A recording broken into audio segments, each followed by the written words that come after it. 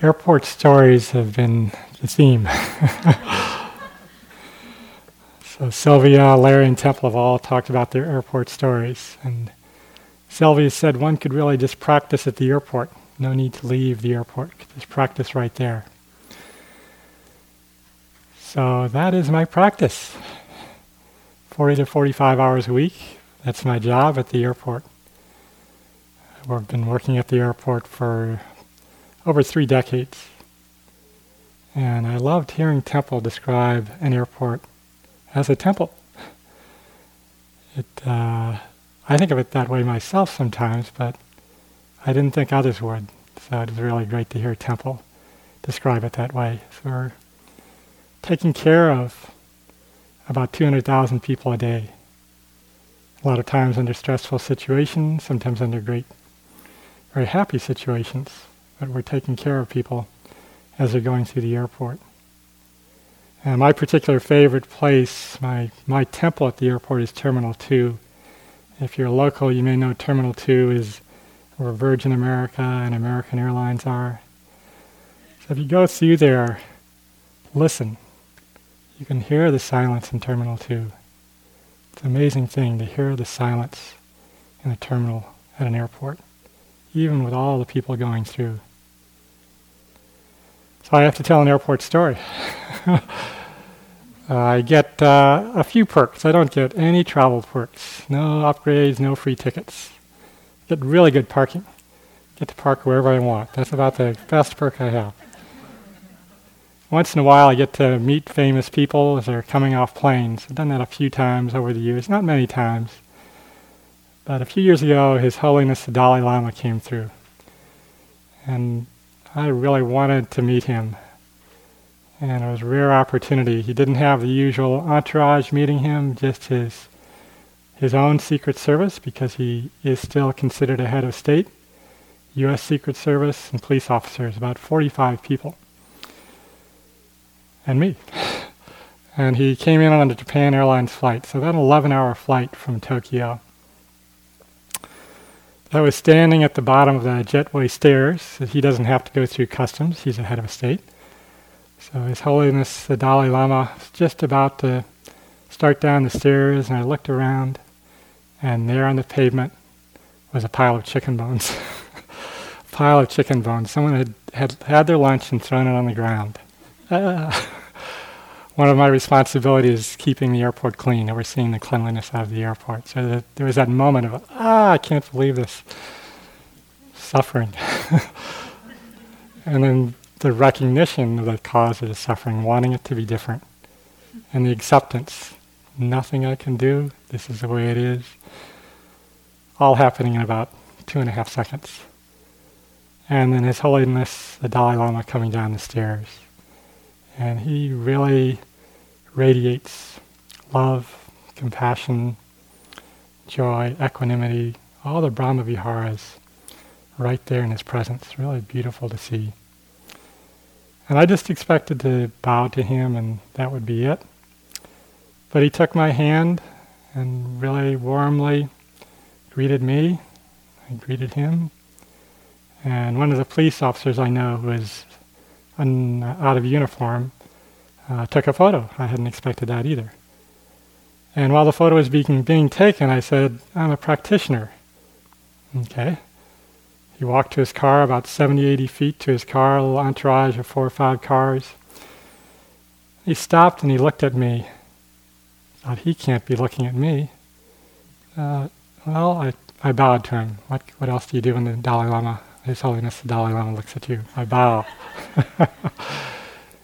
And then he motioned me to come to him.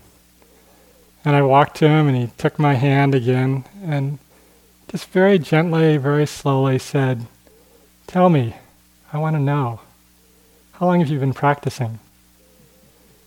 And that was it. I told him. But it was such a generous act, such a sweet, kind, generous act, clearly coming from a heart of loving kindness. And it really inspired my practice. It really felt like a blessing that His Holiness the Dalai Lama, coming off a long trip, most people would be very tired, that somehow he would connect energetically with the importance to me of making that connection. A few weeks later, I got a chance to meet President Obama, and I said, nah, nothing can top His Holiness the Dalai Lama. So it's wonderful to be here with you in this metta practice, and this practice of cultivating loving kindness and the acceptance to all. Admire your dedication, your courage, your effort, your patience with the practice, your willingness to stick with it. Really feel the sense of deepening, the expanding as we expand the categories, and feel the growth of the metta, of the loving kindness in the hall. Even outside, you can feel it. So we practice to cultivate and incline the heart and mind, and this supports the letting go. The letting go, as Sylvia said, the letting go of the imperative of the mind that things be different, the second noble truth. To allow a clearer seeing and for wisdom to arise into the truth of the way things really are, the Dharma, which Sylvia described last night as being able to accommodate, to accept things as they are. Let's see what happens next. It's a great feeling around, let's see what happens next. It's a light, easeful, peaceful feeling, just saying those words. Ultimately, metta is an innate quality. I mentioned this at the end of the evening a couple of nights ago. Metta is an innate quality. We cultivate, incline the heart and mind in the direction of metta, but in many ways we're also allowing the veils of confusion that cloud the heart to drop away for this innate quality to arise. And all of the Brahma-viharas are innate. So generosity, which is a theme of tonight's talk, arises as a natural response or natural impulse of the heart to relieve suffering. And it really supports a clearer seeing of the truth of the way things are. And it's supported by understanding and opening to suffering, the first noble truth. It's rooted in renunciation, rooted in the renunciation of need, of needing things to be other than what they are, of needing anything more, or of needing anything to hold on to. And in the giving, in the generosity, the Brahma-viharas often arise spontaneously because there is the foundation of some understanding of suffering, the letting go, the renunciation that supports the arising of these beautiful qualities of the heart, the Brahma-viharas. And giving also supports the beautiful qualities that Temple spoke about a few nights ago, the qualities of courage, faith, patience, and renunciation. So with all of these, it leads in the direction of peace. It leads in the direction of contentment. This is a direction of our path of practice. And there's no getting off the path of practice. Once we're on. This is a direction that it leads to this peace. This great peace. So tonight I'll mainly emphasize how generosity supports the arising of metta, supports the arising of the Brahma-viharas, how it arises naturally from a heart filled with metta, and how it supports the deepest realization of the truth of the Dharma, and the release of the heart from all confusion. Quote from the Buddha: "The greatest gain is to give to others. The greatest loss is to receive without gratitude. Patience is an invulnerable armor. Wisdom, the greatest gift." So traditionally in Asia, the order of practice is generosity. Practice begins with generosity. And then sila, or morality, meditation, and insight. So we don't do it in that order so much in the West. But these factors are all important. Generosity, Sila or morality, I like Bhikkhu Bodhi's description. I believe it's living in harmony with the truth or living in harmony with the world the way things are. Meditation and insight. So these 4 factors really sow the field to purify the heart-mind for that deepest understanding of the truth. And it's also closely tied to gratitude. In my practice, gratitude really opened the door, and it really what opened the door to my practice. In my own story, a little bit of my story that I'll share first, I came into practice first by opening my heart to gratitude. Gratitude that had been held back because of the unwillingness to open to suffering. And that suffering was held and caught in the body for 20 years before I came to practice. It started to open once I started to open to the great gratitude for a great generosity that others had offered me in my life. So gratitude, and then that opened to generosity, that opened to my coming to practice, an opening to forgiveness, an opening to a deeper understanding of the Dharma. So my story, a little bit of the story. When I was 19 years old, I didn't have a place to live. Very suddenly, didn't have a place to live, through no fault of my own. And I guess I was homeless. There was no such, I don't remember such a word 35 years ago, 40 years ago. I was 19 years old. And just didn't have a place to live. And a church, All Souls Lutheran Church, great name, All Souls.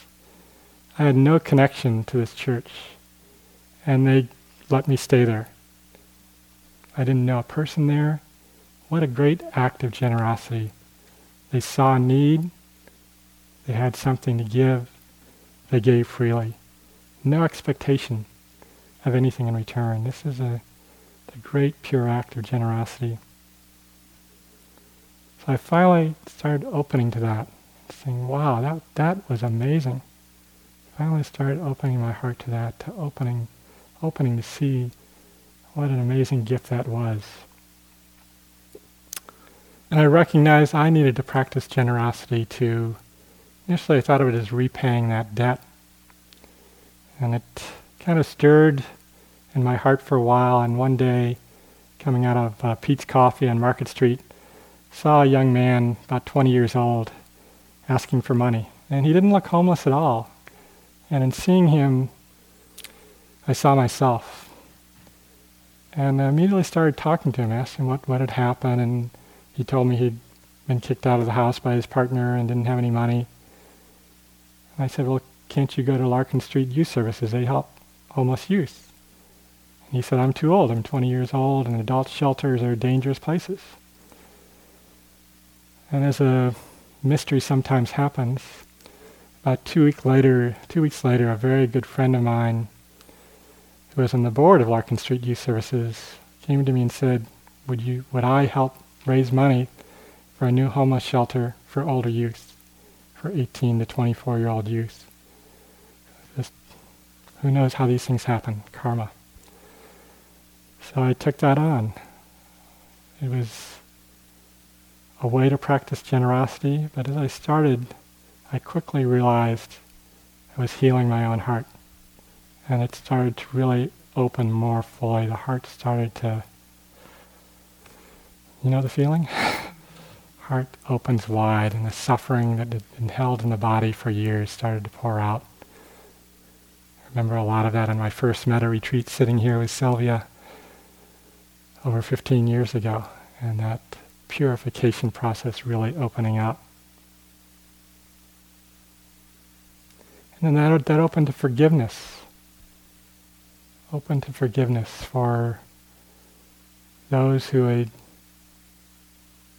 in my mind, made me homeless, for the situation that made me homeless. And I came to forgiveness. I came to be able to really love those people and have gratitude. And really, I can't be anything but grateful for every part of it. I can't be anything but grateful for every part of my life, because here I am in the Dharma. How beautiful to be here in the Dharma. I have to be grateful for everything. The story is still there, the scars may still be there, still may be painful. I'm not holding anything tightly. The healing, the deepest healing, has happened.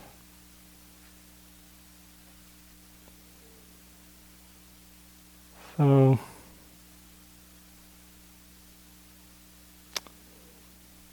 there's also something that happened on that first night. The first night of being homeless, walking all night. I walked all night. Nearly got taken to jail because you're not supposed to be on the streets in the middle of the night. In a suburban suburb, in a suburban neighborhood of St. Louis. And there was a moment in that night, I had absolutely nothing. I'd let go of everything. And there arose the awareness that there was something great. There was everything. And there's the opening to and the clarity that anything is possible. And that was a tremendous gift. It just kept being a calling in my life to come to this practice. So how could I not feel anything but love and gratitude for everything that ever happened? Everything's completely connected. There can't be any separation from anything. And supported by the great generosity of that church that gave me that support. So in this moment, the feeling is nothing more is really needed. Nothing less is needed. Right now is okay just as it is. This is the third noble truth. And this is what is to be realized directly in practice.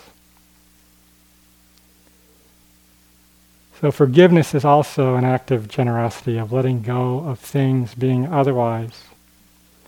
There's this great quote from an American sage, you may not know of her as an American sage, Lily Tomlin. Forgiveness is giving up any hope of a better past. Forgiveness is giving up any hope of a better past. It really gets right to the heart of it, doesn't it? And I've been so, and I think the world has been so moved by the forgiveness after the terrorist shootings in Charleston, really a terrorist act. And the forgiveness that was offered, that Nadine Collier, daughter of Ethel Lance, who was killed, said, "I will never talk to her again. I will never hold her again." And then she was speaking to the person who committed the shooting, the terrorist act. "But I forgive you, and I have mercy on you." There's so much power in forgiveness. That is amazingly powerful. It feels like it disarmed the world in a certain way, that forgiveness could be offered in such an amazingly challenging time with such a violent act. So in simply taking time and coming to this retreat, you're performing an act of generosity too. It's an act of generosity for yourself, for your friends, for family, for the world. Imagine if everyone in the world took 10 days for a metta retreat. If the whole world right now were taking 10 days for a metta retreat, I think we could really make a lot of progress on environmental issues, on social justice issues, on peace in the world.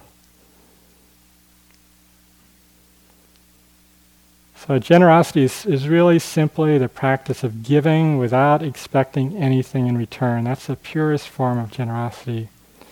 And it's like metta, it's unconditional. It's rooted in kindness. It's from a ground of contentment, of having enough, of being contented, of not needing, And that the forgiveness practice that's been offered here, the Brahmavihara practice, all supports this, all supports the arising of generosity. And then generosity in turn, when generosity is offered, it further supports the arising of the Brahmaviharas. So generosity can be giving of care, of service, giving materially, giving food, money, giving shelter, giving of presence, simply giving presence, simply being present in the face of suffering to someone else, or even to ourselves. It's a great gift. And being present without needing it to be any different than it is. So when we're with a friend or family member or a stranger who is suffering, and we can just be present, have the heart connection, but not trying to make it any different than it is, that's a great gift. It really can really support the other being in the letting go, and the letting go to freedom.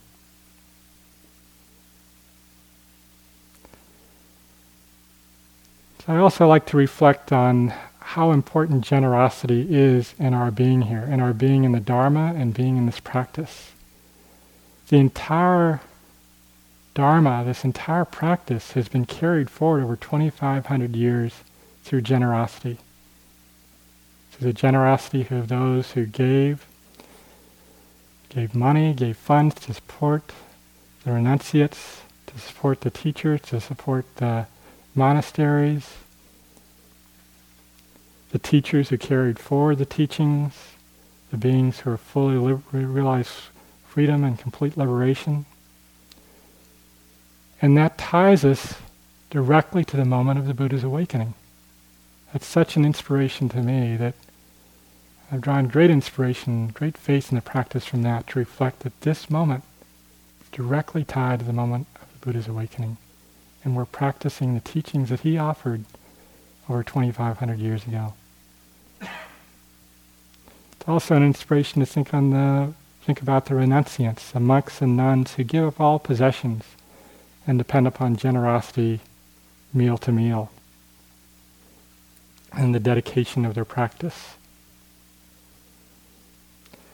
So generosity can be big or small, but it's most pure when it's acted on from an impulse, from the impulse of seeing suffering and the need to respond to suffering. It's freely offered. It has the power to defile to uproot the defilements of greed, hatred, and delusion. And the generosity is most pure when the greed, hatred, and delusion are not present at all. When the heart is not in contention with the present moment. So here's a small example, but it really touched my heart. I was at a friend's house for dinner, someone I didn't know real well, but getting to know, he was connected to other friends, there was about 15, 20 people. And he was just back from Asia and had these Royce chocolates. Anybody know Royce chocolates from Japan? Really amazing. I don't eat a lot of chocolates, but if I eat chocolates, I want them to be really good, and these are really good. So he offered these at the end of dinner, and I said, "Oh, these are amazing, Alan."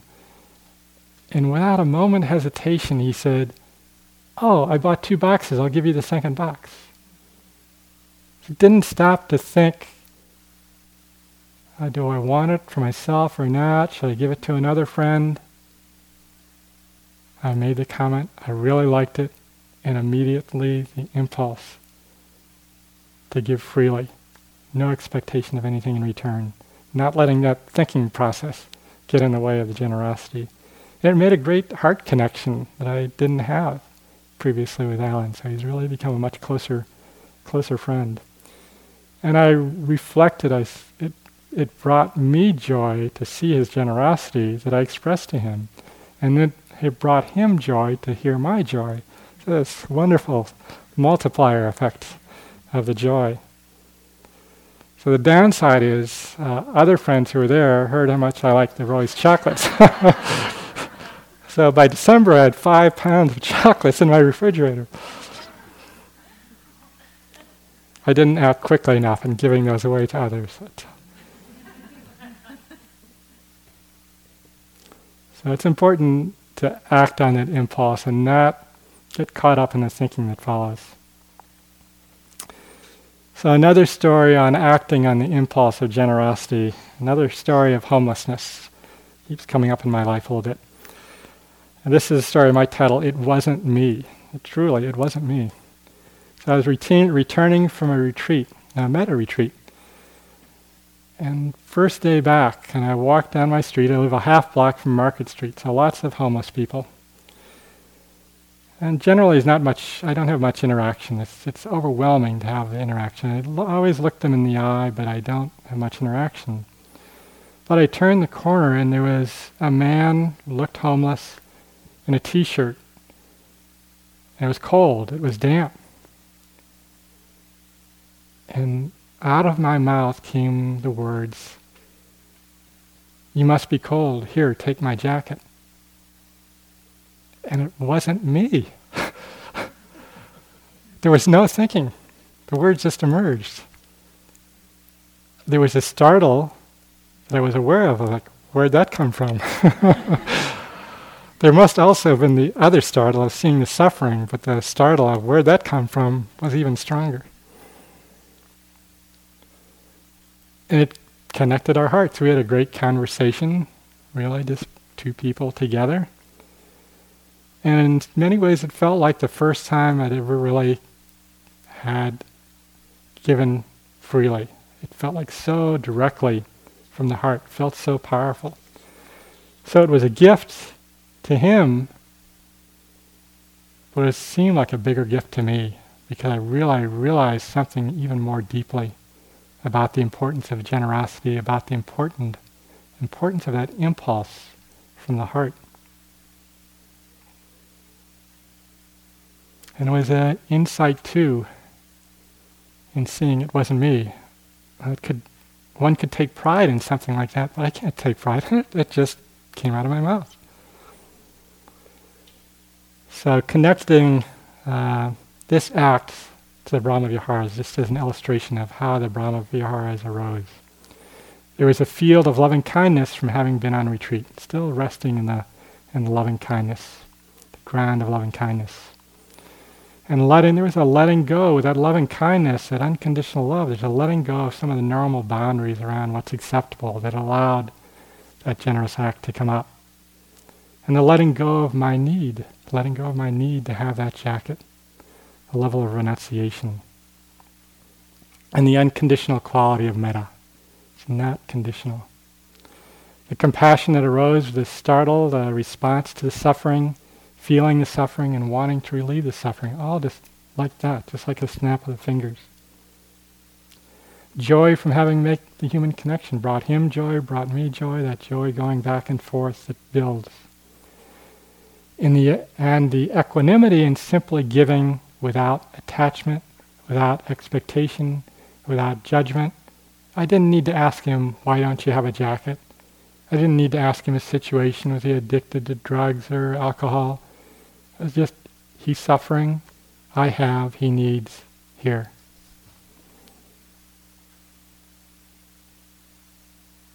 And this really opens the door for deeper insights as these Brahma Viharas arise.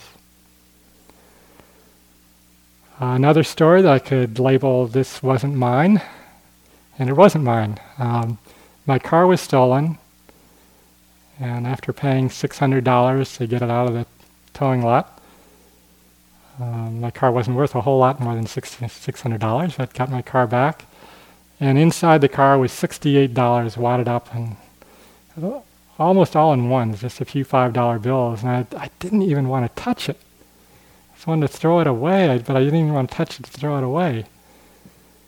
So the next day I had a mile walk on Van Ness between two meetings. Van Ness is a big boulevard, fair number of homeless people along the street. So I decided I'm just going to give it away. So every homeless person I saw, I just gave $3, $5. a little more than they're used to receiving. They were like, wow, thank you, and talked a little bit to them, and I was really getting joy, getting mudita and feeling their joy and happiness, and gave about half of it away going there and then coming back, and then the little clinging came up, like, oh, this is really good, I want this to keep going, maybe I'll start giving out smaller amounts, I can keep this joy going. So a little not quite entirely generous that arose. But it was sweet, just to that random giving. No expectation of anything in return. Again, from the Buddha, generosity brings happiness at every stage of its expression.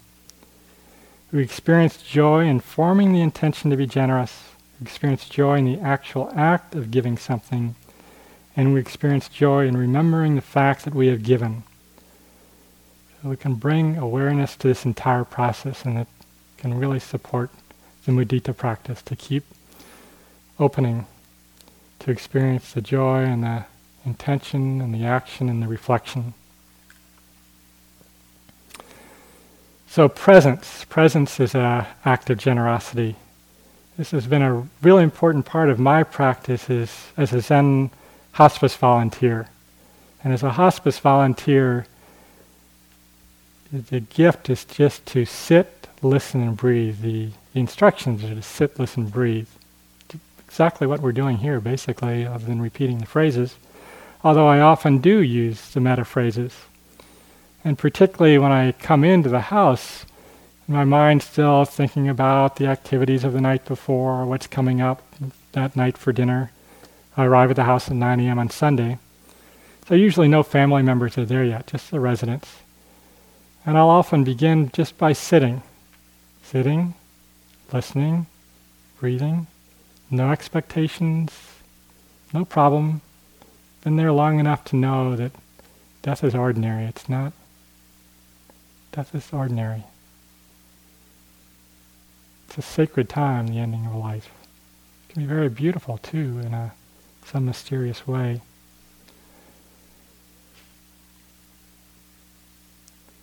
And often I'll start saying the meta phrases to arrive fully, to connect with the residents that I'm with. It might be very simple phrases. May you be happy. May you be at ease. May you be comfortable. If the residents are closer to death, may your passage be smooth. May it be easy. May you let go to love and light. Silently saying those phrases, and it begins to make a more heartfelt connection. It's interesting, when I first started that practice, the dominant feeling some years ago was, I'm not worthy of this, I'm not good enough, I'm not really good enough for this practice, for being there with people who are dying. I imagine some of you have had this feeling on that retreat, on this retreat of coming up. It comes up for people, I'm not worthy, I'm not good enough. It isn't true. It's not true at all. And one of the things that really breaks my heart in hospice care is sometimes seeing someone who's dying who thinks that there's something not good enough in their heart. It's heartbreaking because it's not true, and can see the beauty of their heart. Never anything wrong. So this misperception it's the one thing that really breaks my heart to see.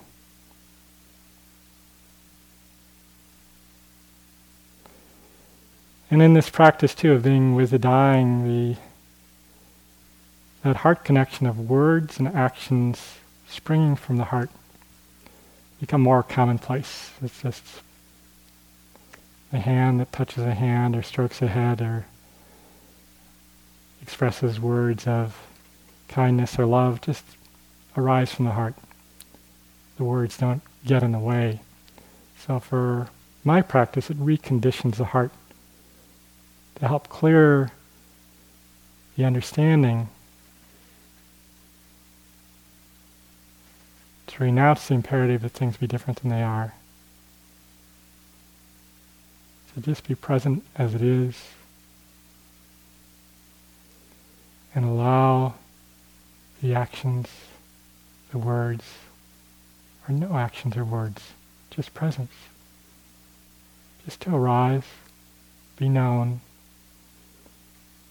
and to know it's all okay. It's all okay in every moment.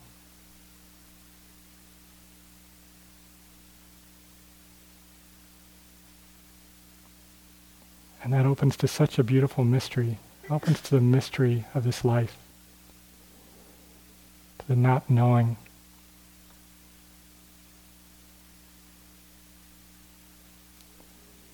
So I do want to say too that it's different. I know when it will be different when I'm with loved ones who are dying. It will be different than the presence that is possible in being with as a volunteer in caregiving. So clearly that if you've experienced death recently, your experience will be very different from what I'm describing as a volunteer, and I know my experience will be different. That grief is inevitable when we lose loved ones. A couple of years ago I heard a talk by Joseph Goldstein, and he really inspired me with that instruction to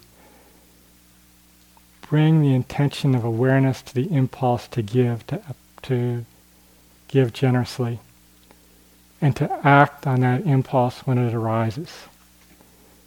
It's been a part of my practice. It's certainly not always so. Especially it's challenging being in the working world, the fast-paced world. But sometimes it always seems to be just a moment after. Driving down the freeway, I could have let that person in, or grocery store, or I should have let that person buy me in the grocery line and just let them go first. These opportunities, these small opportunities for generosity, sometimes bigger. But even the awareness of missing the opportunity helps to redirect the mind and allow that letting go, that renunciation of needing.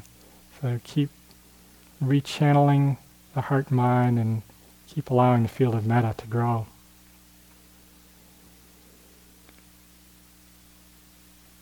So there's opportunities for practicing generosity here. I've seen many acts of generosity constantly throughout the day, just in holding open a door, the way we're really quiet in our dorms or in the hall. We're holding everyone in kindness and gentleness.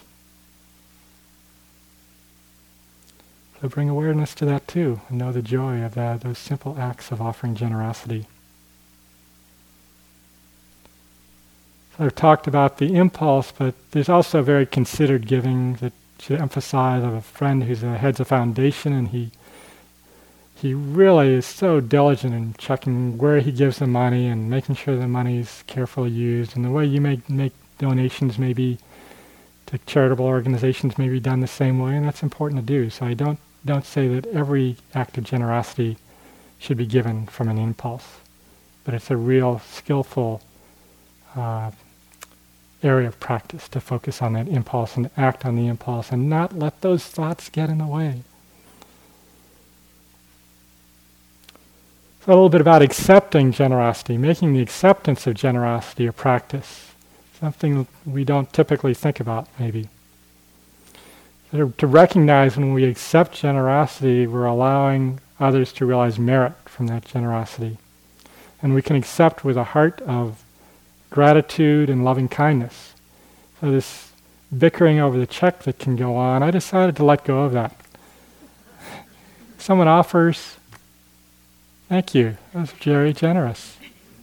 It means a lot more to the other person. It diminishes the other person's generosity with the bickering. I'll make the mental note next time it's my turn. But it's a small thing, but it's an important thing. I had a great lesson on acceptance of generosity. A lot of opportunities to practice generosity when I walk through the airport, and I will walk typically 4 miles. Get a lot of walking practice at the airport. A lot of opportunity to help lost people or give advice on things to do in the city, or sometimes people in distress. All kinds of things that go on at the airport. few years ago ran across someone who'd been at the airport 3 days trying to get a flight out. Not at all distressed.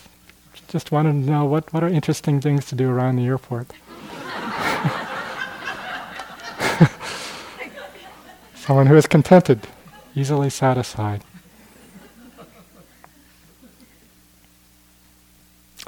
So I love to help monastics. Sometimes I see monastics going through the airport, and last year, just about this time, I saw a monastic, and he looked lost. I walked up to him. He couldn't speak English. He handed me his boarding pass. It was really interesting. Usually if someone hands me their boarding pass, they leave their hand right there, like for it to go right back to their hand. He took his hand down, accepting the generosity, trusting me. And I offered to take him to his gate, and with some walk, it was probably a half-mile walk, basically the other end of the airport. And we had some exchange. We were using some function on his iPhone that did a language translation, so it was kind of working. But we were making a real nice heart connection, and we got to his gate, and it was clear that he wanted to buy a meal before his flight. And monks typically don't carry money, but maybe for travel they're allowed to. Is that right, Temple?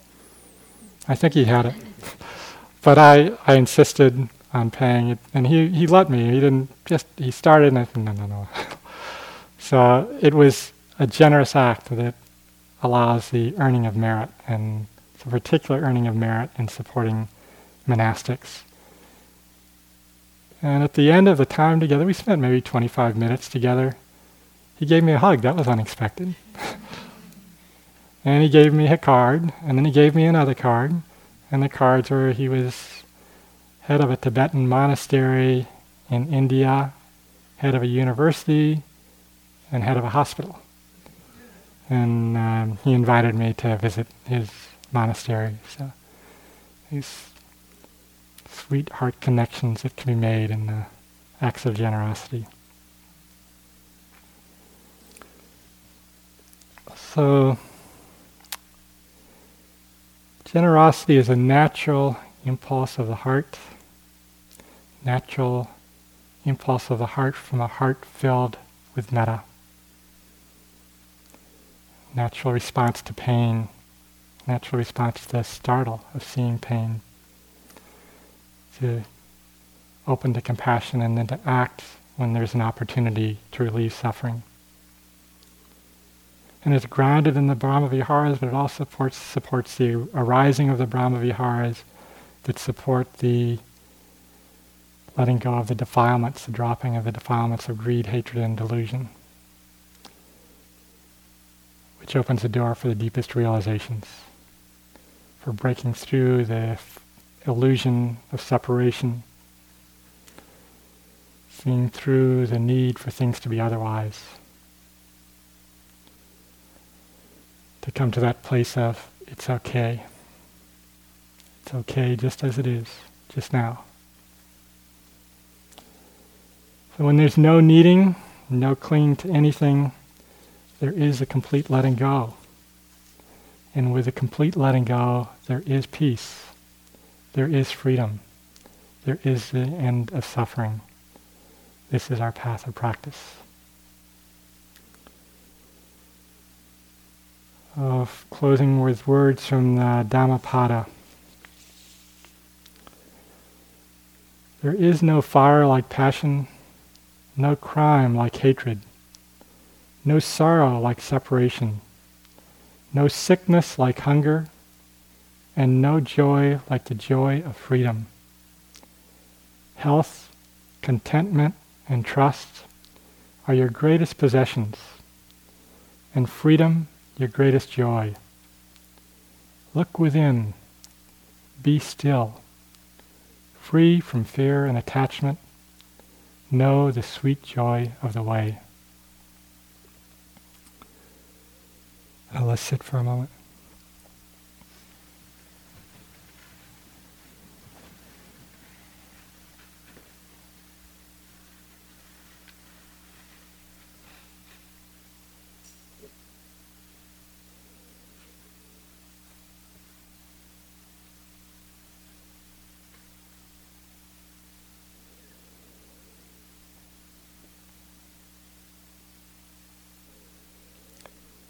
There is no fire like passion, no crime like hatred, no sorrow like separation, no sickness like hunger, and no joy like the joy of freedom. Health, contentment, and trust are your greatest possessions, and freedom your greatest joy. Look within, be still, free from fear and attachment. Know the sweet joy of the way.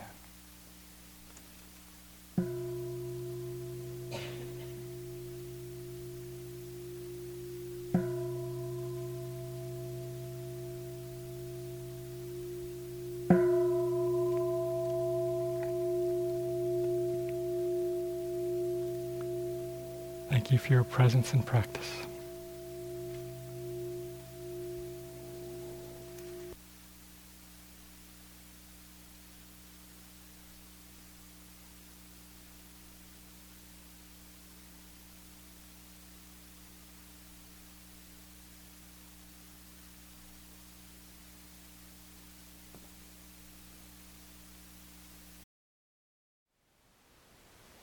Thank you for listening. To learn how you can support the teachers and Dharma Seed, please visit dharmaseed.org/donate.